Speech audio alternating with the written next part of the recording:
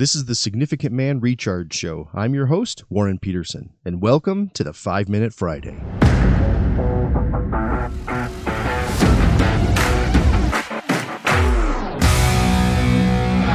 In high school, one of the most challenging things for kids to navigate are the cliques, the predetermined groups of people and how they interact or don't with one another. If you have kids in that age, part of your job as dad is to help them figure out the right way to deal with this challenge.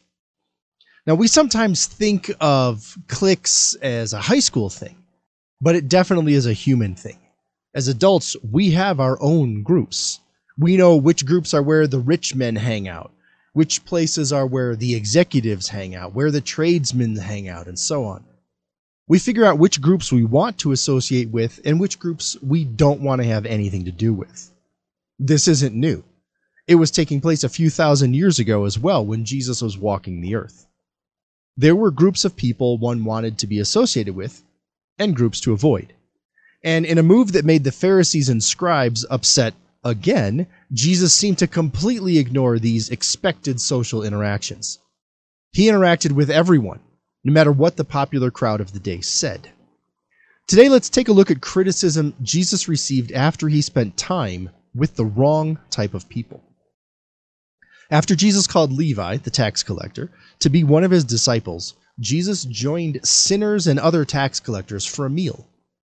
In Mark chapter 2, verses 15 through 17, we read this famous passage. Later, Levi invited Jesus and his disciples to his home as dinner guests, along with many tax collectors and other disreputable sinners.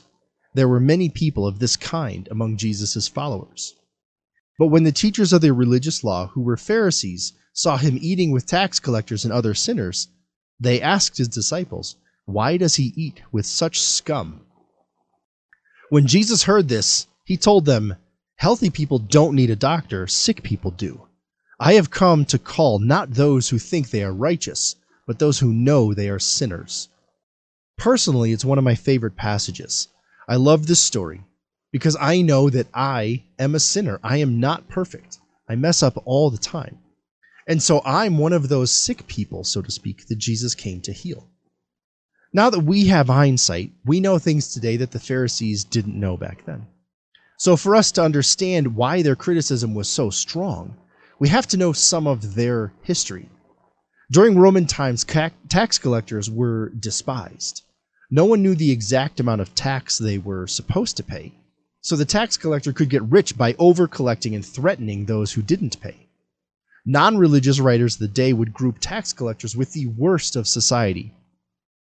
And when the Pharisees called them sinners, it didn't just mean that they were someone who violated God's law, but they also violated scribal laws, traditions, and customs.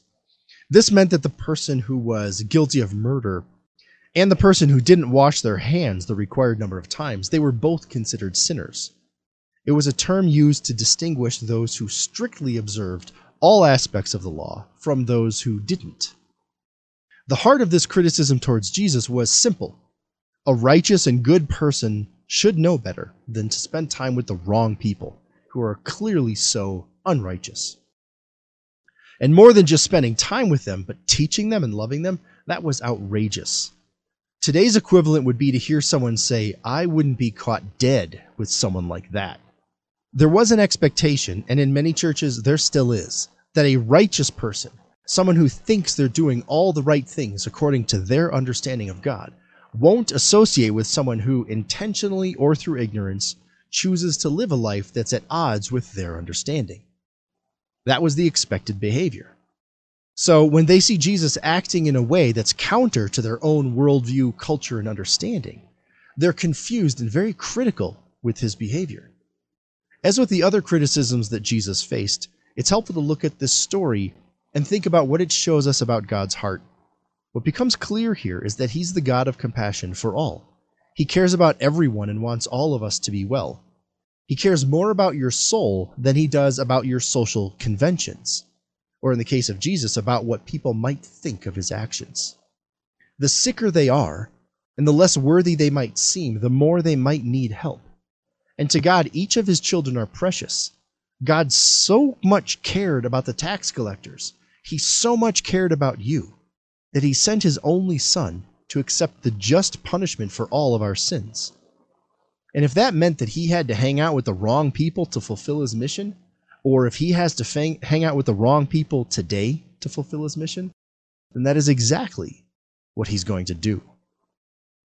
Now, over the years, one of the questions I've received a lot is, why does God allow bad things to happen to good people?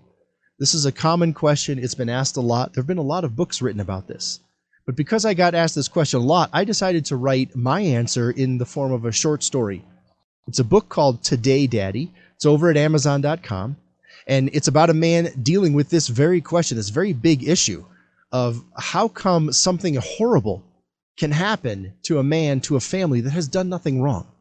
So if you've ever struggled with that question, if you've ever wanted to know some other insights perhaps into that question, head over to Amazon.com and look up my book, Today, Daddy. I think you'll really enjoy it. And let me know if you get a chance to read it, what you think about it. And please be sure to subscribe, rate, and review this show. Your ratings and your reviews, they really help other people find the show, so thank you for that. All right, enjoy the next show.